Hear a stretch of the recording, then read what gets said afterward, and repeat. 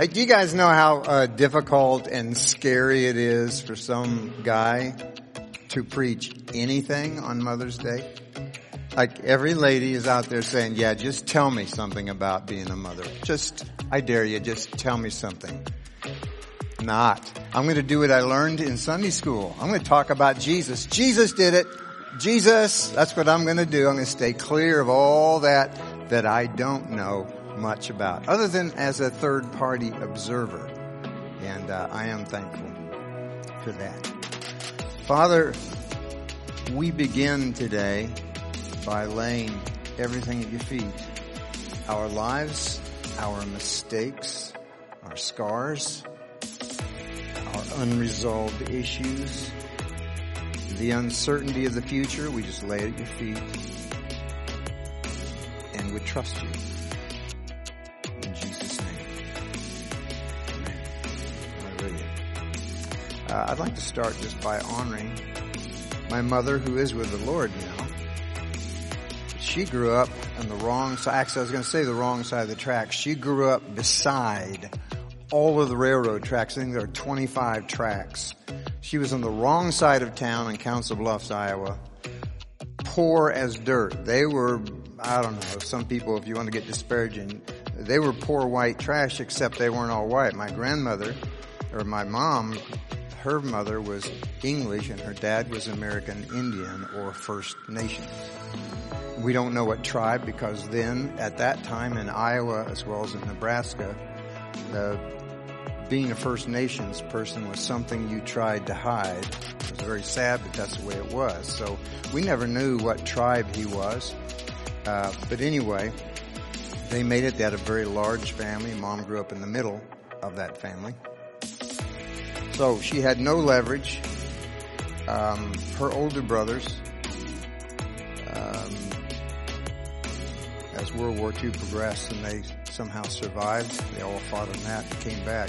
They actually earned the money to keep her, at least try and get her a pair of shoes each year for school. So it's one of those stories where she had nothing, no leverage.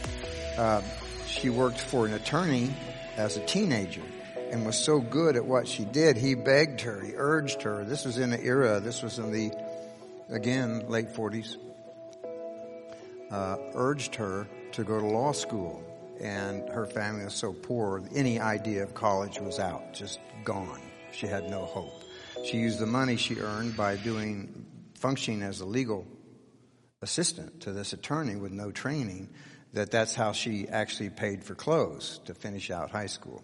Went on and worked in corporations somehow for years. Her signature was the Betty Crocker signature. She had beautiful handwriting. And then it went on. She worked for the military as a civilian employee and would routinely get on the phone. She'd finish the work for the engineers because they couldn't figure out certain things, and she'd help them write all the reports and correct their math. Can you imagine? Before the days of computers. Correct all of their spelling, and then she'd get on the phone and work and negotiate with admirals at sea by the early communication techniques and with generals as they ordered ammunition or they did things like that. Just an amazing woman. Drove 60 miles one way to work on dangerous roads every single day. She battled migraines that sometime would cause her to go blind in one eye. She'd still go with one eye, never missed work. I don't know how she did it. She was just a robot. When it came to getting things done, she just got it done, didn't complain, just did it. And because of her, my sister and I were able to go to university, get degrees, and do well in our lives. But it's because we had a mother that was absolutely amazing, along with a dad. You guys met him. He was amazing. But the thing that struck me about my mom was she had a heart for the downtrodden. Every kid in our neighborhood, and this was post World War II, active during the Korea time in the 50s. We lived in one of the boxes that they built for all the people coming back from World War II. And so we had tons of kids, and it was the refuge and the safe place. That was a place where all the kids came for safety, was to our house. And I watched her take in broken adults, people who were shattered by abuse, abandonment, terrible marriages, stuff like that. I've watched her take people in who are the ugly, the disenfranchised, the people nobody wanted to be with. I remember one family had some real problems. They were just a broken family, and really didn't know anything about hygiene, stuff like that. We picked them up, and it was a big family. We'd cram them into our car. It got really fragrant most of the time. We'd take that family to church every week, every single week, without fail. No one wanted to sit by them, but we did. But that was Mom. She took people in. I remember many of her broken friends, because of her faithfulness over decades with these people, they became whole. They got their lives back.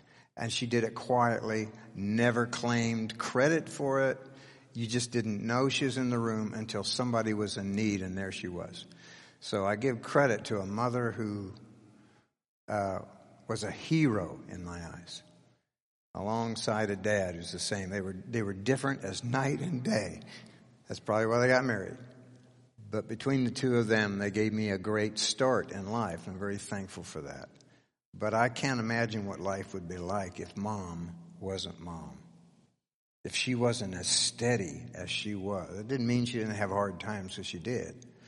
But she made it. And I wanted to say that just so you know. This Mother's Day is important. I know it's a made-up holiday. But it's an important one for a very good reason. So I do honor you. And this group of people has been a place of refuge for women who dreamed of having children and haven't been a mom yet. And we've seen many miracles happen here, not because of us, but because of the one who gives life. And I'm reminded, I want to give hope for anyone like that here.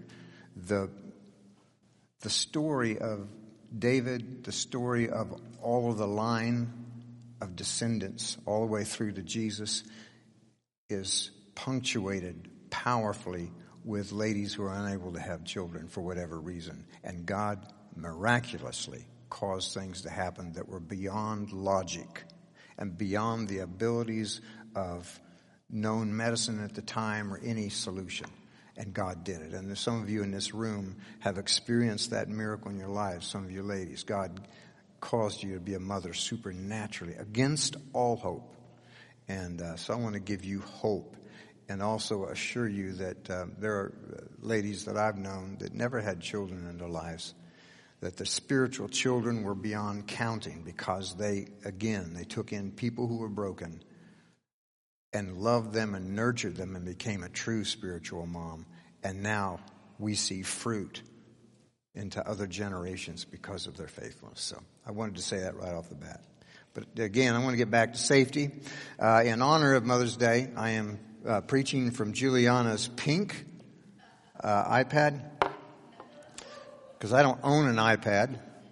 And my printers are all kawonky right now, which threw me into a state of panic. I have climbed through the technological world all the way to approximately 1980. At that point, everything stopped, and so using an iPad scares the far out of me, because these screens go blank half the time. And that means I have to fumble around and try and get back. And if I dare touch the wrong thing, I could be preaching to you from Vogue magazine. The title this morning is "We Are the Evidence of God's Existence." And the scripture today, if you have Bibles, iPads, iPhones, any of the various competitors to those that are equally good, by the way, but John 17, find your way to John 17. This is one of the most, there are several high priestly chapters in the Gospels. This may be the highest of the high priestly chapters. This is where Jesus, that's the mediator between God and man. This is where he steps up as a high priest, the ultimate high priest. He's the one who makes things right between God and man.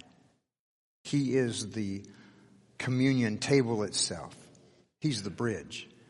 And so in John 17, we see him saying his last teaching moments, these last words of his teachings in his entire earthly life, except when he returns as the risen Son of God. But these are the last and most important words he says as God-man, before his resurrection, before his glorification. So the rule of last words applies here.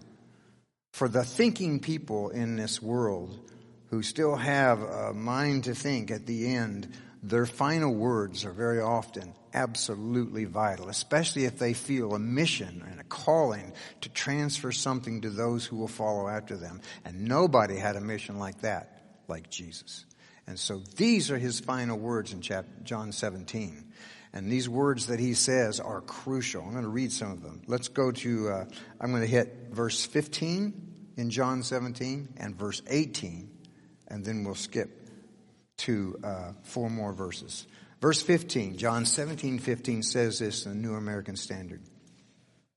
He's talking directly to the Father in the presence of his disciples. They're gathered around him. And he says, I am not asking you to take them out of the world, but to keep them away from the evil one. Verse 18, just as you sent me into the world, I also sent them into the world. Now I want to skip to verse 20 through 23. I'm not asking on behalf of these alone. He's talking about the disciples around him. But also for those who believe in me through their word. Who does that include? Us. We have all believed the gospel, the good news of Jesus, because of the words the disciples have passed on to us. The importance of this is to say, hey guys, this isn't about those guys back in the old days who had it all together and who were perfect and walked on clouds all the time and worked miracles everywhere they went. None of that's true. What's true is Jesus is saying words and praying prayers and making statements that are true for you and me in these seats today in 2021, as true as they were in the first century. So he goes on. Now this is crucial for us. He says, I am not asking on behalf of these alone, but also for those who believe in me through their word, that they may all be one, just as you, Father, are in me and I in you. That's his definition of one, not some cutesy. He's talking on a level we need to understand. We need to cut through our cultural things and understand Jesus is speaking the ultimate truth of all time. This is one truth that goes beyond limitations of time and space. This is his will. So that they may all be one, just as you, Father, are in me and I in you, that they also may be in us, so that the world may believe that you sent me. Evidence. Verse 22, the glory which you have given me, I also have given to them. This is the glory. So that they may be one, just as we are one. I and them, and you and me. Now listen to this one. That they may be perfected in unity.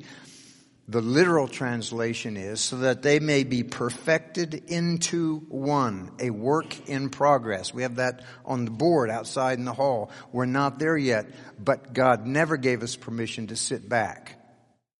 We need to yield to his work to perfect us. And the way we're perfected is as he makes us one. And that work in process is painful. It sometimes seems violent because he makes us sit by the jerk we're trying to run from church after church to get away from. I don't know if you ever noticed, but the pain in the catootie that you ran from 5 years ago from first church, followed you to second church, followed you to third church. The faces may have changed, but the pain in the catootie didn't change. You always get the person with the ego. You always get the person who's first. You always get the person who's always right. Don't look at me that way. You always get the person, you just get the people that drive you absolutely crazy. I'm not talking about your spouse. But anyway, get back to these scriptures. This is Jesus talking. I and them and you and me, that they may be perfected in unity, so that the world may know that you sent me and you loved them just as you loved me. Now, Jesus never speaks empty words. He never speaks casually. When he's speaking here, he's speaking for effect. These words echo through all eternity. These words are the mission. He came and totally fulfilled the mission his Father gave him, and then he passed the mission on to us.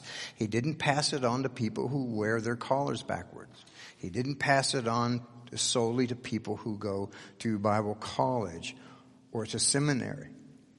Those things equip us more effectively to get certain things done. But if that's true, then the majority, if not all, of the 12 who gathered around him were disqualified. These guys were blue-collar people. These guys were crooks. These guys were failed people. These guys had issues. Two of the brothers had a mom who was always leveraging and pushing for them to be number one. She was the one that went to the principal of the school, say, why aren't my kids first? First in band, on the football team, first. Why aren't my kids? I mean, they had that problem. You can imagine how that kind of played with their head once in a while. I mean, we had a guy that was in collusion with the Romans to cheat the Jews, his own people, a tax collector. And it gets worse and worse. That's a whole nother message there. But the whole point is, God the Father, according to Jesus' own words, gave him this collection of clowns to take over the world. And that's the way God works. Paul actually put it into words later when he talked about God hasn't chosen many great or rich or powerful. He chooses losers. He chooses broken people so that when they accomplish their mission, the glory goes to him and not to us. But we forget this. We come to a church wanting us all to be perfect, and we just want heaven on earth. Well, heaven on earth begins with hell on earth, encountering the Savior, the Lord of love, and being changed. I always wondered why I was happiest when I was in a church where I had, well, this is an era during the mosh pit era, but I loved having people in the front row with green hair and chains down to the floor dancing to the Lord. And I love having someone in a suit right beside me. And someone that could buy the building, the land, and half the city in one section, sitting right beside somebody who was wearing, their hand-me-down shoes from an older brother. I love the fact that all of those people could be in one place, in one accord, worshiping the same Lord, and they would lay down their lives for each other. And I have encountered that, and I've encountered that kind of heart here with this family. It's not easy because we do get on each other's nerves. My point is, I don't think it was a coincidence that God the Father gave Jesus such a mixture to work with, and none of them were qualified. I fit into that group. I feel good there. I feel great. I can even preach from a pink iPad, hoping it doesn't go out on me. Hallelujah. The Bible's a transparent book. That's one of the things I love about it. It shows all of the wrinkles and the clinging sins and the issues of the people God uses. Because I've said it before, but the only kind of people God has to use is crackpots. Just cracked people. That's all he has. Other than Jesus, everything from there is a slide down the slippery slope. We're all messed up. But the good news is the Lord doesn't want us to stay there. He gives us the ability to move beyond that point, and he does it in a loving way by his Spirit. And he uses moms much of the time. I don't know if you noticed, moms, how much of your time and breath is spent trying to teach your kids to love? Don't kill your sister. No, don't stab her with a knife. No, don't throw that brick. No, don't push her off the roof. It's just little things that moms deal with, and you expend a vast amount of energy for about, well, if you're fortunate, 18 years. But actually it goes beyond that. Trying to teach your kids how to walk the love walk and trying to introduce them to a living relationship with Jesus. What Jesus is asking us to do is not natural. It goes against human nature. By our very nature, we look after number one. You don't have to teach a kid how to do that. They do it on their own. Some more than others. Some kids, especially if we model it in front of them, they kind of have a servant's heart, and they actually might hurt themselves because they're trying so hard to serve others. And I'm thankful for every child that's like that. For most of you, if you have 2 children, one will be like that, and the other one, well, will be more human. And all of us need God's help to pull this off. But I'm telling you, the world in its current state is a picture of what we are really like on the inside. I don't agree with everything that some of the psychologists have come up with, particularly Freud. But some of the issues that they've come up with came from observation, and I think they're halfway right. I don't buy into the whole thing, but when you talk about, I don't know if you ever studied the id and the ego and all that stuff, basically he's talking about we have a lot of things going on inside of us. Some of them not so good, some of them we don't even want to acknowledge exist. And the fortunate thing about the Holy Spirit is He sees it all. He knows it all. There's no way to hide it from Him. He's not embarrassed by it. You don't need to be. And He will dip into the deepest part of our inner brokenness and bring healing quietly, gently, sometimes a little more forcefully. But He brings wholeness to us if we yield to Him. And He will use other people. I think my encouragement to you is that we need to yield to the work of God. I want to just quickly cover some things, and then I'm going to call up the worship team again. Apostle Paul got into some of this later. He was one of the people that technically, by man's definition, would have been qualified to be a disciple of Jesus. He was trained at the feet of Gamaliel in the Old Testament terminology, I believe, at that time when it says that Paul, or Saul at that time, who sat at the feet of Gamaliel, that's an old Hebraism or a Hebrew terminology, meaning he was the number one disciple, the heir apparent. He was the prince who was going to ascend to the throne. Gamaliel, to this day, is one of the most revered rabbis in all of Judaism. You will find that name and one other as above all rabbis. And so you go throughout the United States, Europe, and around the world, you will find a synagogue called the Synagogue of Gamaliel. He was the chief lawgiver of Israel. And Paul sat at his feet. You could not, Saul was actually, we believe, a member of the Sanhedrin, one of the 70. And to become a member of the Sanhedrin, you had to memorize most of the Old Testament from memory, because you're the equivalent of a Supreme Court judge and the equivalent of a chief member of Congress or the Senate, because you judged law, you made law, you interpreted law, you did all that stuff. So this guy was brilliant, and yet when God took him, He kind of broke him and remade him so that He called all of his training junk. It wasn't because he drew on it, but it had to be remade and reformed in the light of his walk with Jesus. So with all that, he gets in there, and in Ephesians 4, 1 through 6 is his version of what we're talking about. Therefore I, prisoner of the Lord, urge you to walk in a manner worthy of the calling with which you are called, with all humility and gentleness, with patience, bearing with one another in love, because that's what it takes. Being diligent to keep the unity of the Spirit in the bond of peace. The reason the world does not believe the gospel of Jesus Christ, the reason they believe it's too good to be true, because we have not done this.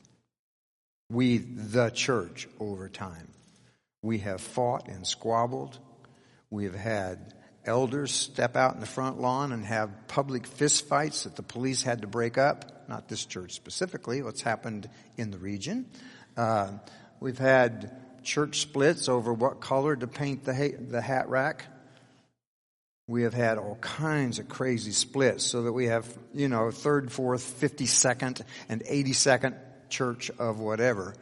We've just split and split and split and split because we cannot get along. I encourage you that being a part of a church family is much like a marriage. You start off with a wonderful celebration and everything seems to be perfect, but it's the commitment that you make in the beginning that carries you through to the end. And you work through your stuff because you're going to hurt each other. You're going to discover weaknesses you didn't know were there. You're going to discover deep issues that were beautifully covered up or that you carefully ignored in the throes of love. And the key is to stick through it, work through it, and be partners to work through your weaknesses and to polish your strengths together. Same thing in the body of Christ. This is the laboratory of the Lord. This is where the Holy Spirit strikes stone against stone, making sparks. That's also where He perfects us and teaches us to love each other. I love approaching difficult things surrounded by brothers and sisters who bear the marks of combat. They've dealt with their issues. They've fought through stuff head to head against each other and still came out arm in arm. That's what families do. You have your fight. Some of them are not, knock down, drag out fights. But your commitment is that you will leave the room together, having come to some kind of consensus. And the challenge of the Lord for us is to learn how to do that. My dad came to the Lord right after he returned from World War II in a little Pentecostal church in North Kansas City, Missouri. And I don't know how it happened, but it's just that pastor's the one that led him to the Lord. So Dad planted where he kind of was reborn. And they had a lot of good there, and I still hold my history there in great value. And I can step into any Pentecostal church and relate to the people immediately. But there are some things that weren't so good and actually shared some common things with some other churches at the time too. The era was the 1950s and the early 60s. We were at the height of the Cold War. Everybody was sure the world was going to end. We were having nuclear bomb drills in elementary school and junior high where we would put us under the desks. I know we were following the science, okay? That's all I can say. But the teachings that began to sweep through the church, beginning in the late 40s and early 50s and 60s, was fear-based. And I say the church, I really mean parts of the evangelical church and the Pentecostal church. In particular, at that thing, one particularly damaging thing was heavily fear-based views of the end times. And so for about 5 years, when my mind began to work at a preteen and early teen level, I started listening to what the preachers were saying. They were always looking for the Antichrist because most of the sermons, especially for guest evangelists, came right out of Revelation. It was a sure thing. Offerings were good, the whole thing. And the primary candidate back then varied between whoever was premier of the Soviet Union at the time and the Pope. Now, the Pope of the church at that time primarily was the chief winner. They were positive and absolutely sure that you could plug that name into the Antichrist, and so they taught that way. We have to be careful what our kids listen to. Everything must be taken through the filter of Jesus Christ. Everything in the Old Covenant is there for our value and our training and our teaching. But that doesn't mean that everything in the Old Covenant applies today, because Jesus is the fulfillment of God's plan.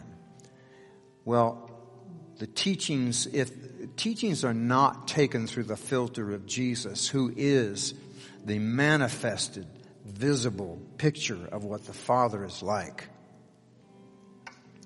then you can get into racism, bigotry, hatred, division, violence, and you can justify it all by using the scriptures that aren't taken in context and taken through the filter of Jesus.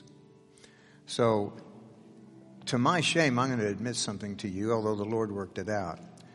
It got in my head so much that one day in a large field separating the private Catholic school from our neighborhood, I actually began to lay in wait to attack a Catholic boy.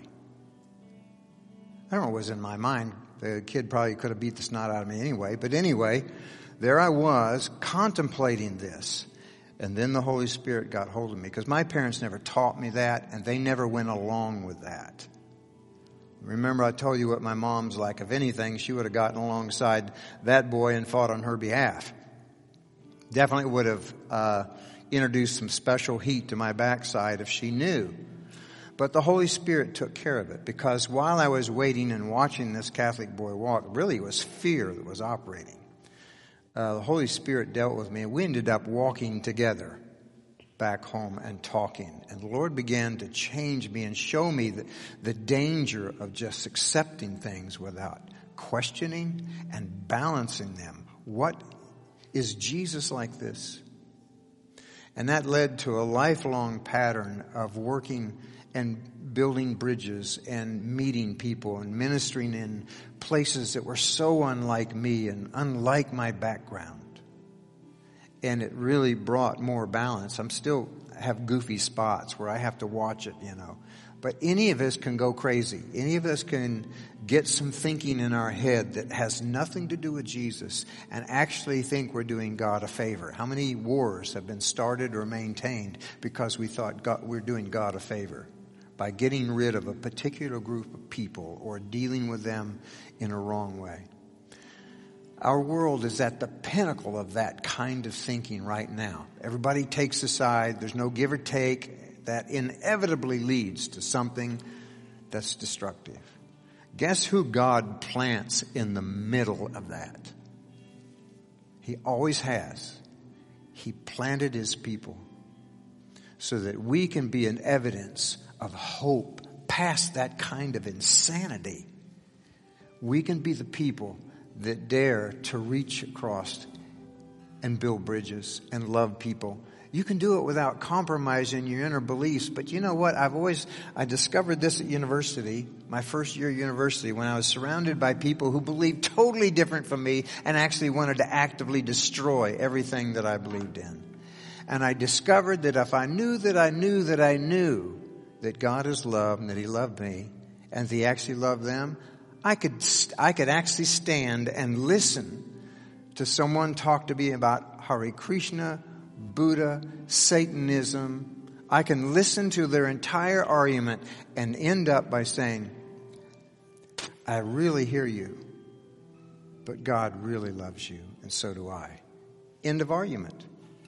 I want to encourage you guys. This is my final words to you.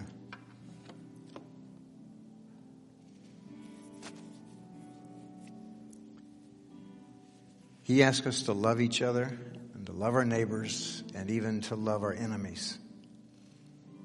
It's the most powerful evidence the world will ever have that God really exists, that He really cares, and He still works miracles.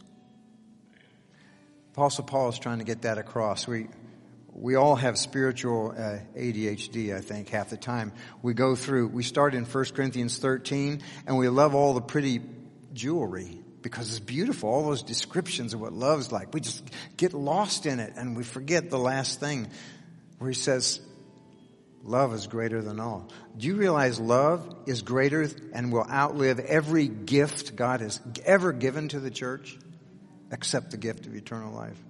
It's greater than the gift of miracles. It's greater than the gifts of healings. It's greater than tongues. It's greater than interpretation and prophecy. It's greater than all that stuff. In fact, without love, that stuff's useless. It's religion headed toward hell. And all of that stuff, without love, becomes pride. And it always has the poison of pride mixed in with whatever good it does. So I want to encourage you guys, not because you're bad guys, because you're very human like me. I wish I could say I follow this all the time. I don't. I have a good grip on stupid. And I really want to lose that grip. I want to get that slippery thing and just let go of stupid and maybe walk smart for a while. The love walk is smart. And if you guys can stand to love each other, actually you should really crave it now after COVID. We've been separated, a forced separation for so long. I encourage you to each day look for opportunities to be kind, to take a step more than you would normally take, to love the unlovable, to defend the people who are being attacked. We have those opportunities every day. They may not be big, they may not be dramatic, but they can be life-changing just by being the Jesus in the moment. And when you dare to step out and do that, you're going to find the Holy Spirit. That presence of God will rise up in you and fill your mouth and give you a love you never knew you had, and maybe even have you operate in some miracles and some signs and wonders, stuff like that. It happens when you take a risk to follow Jesus, because that's exactly where He would be. I just encourage you guys, our church, we take a hit with COVID just like most of the other churches, and we don't necessarily preach or push the most popular things, and that's okay. There's places for other churches to do that, and it's fine. We're not better than other churches. What we're responsible for is to do what He's called us to do.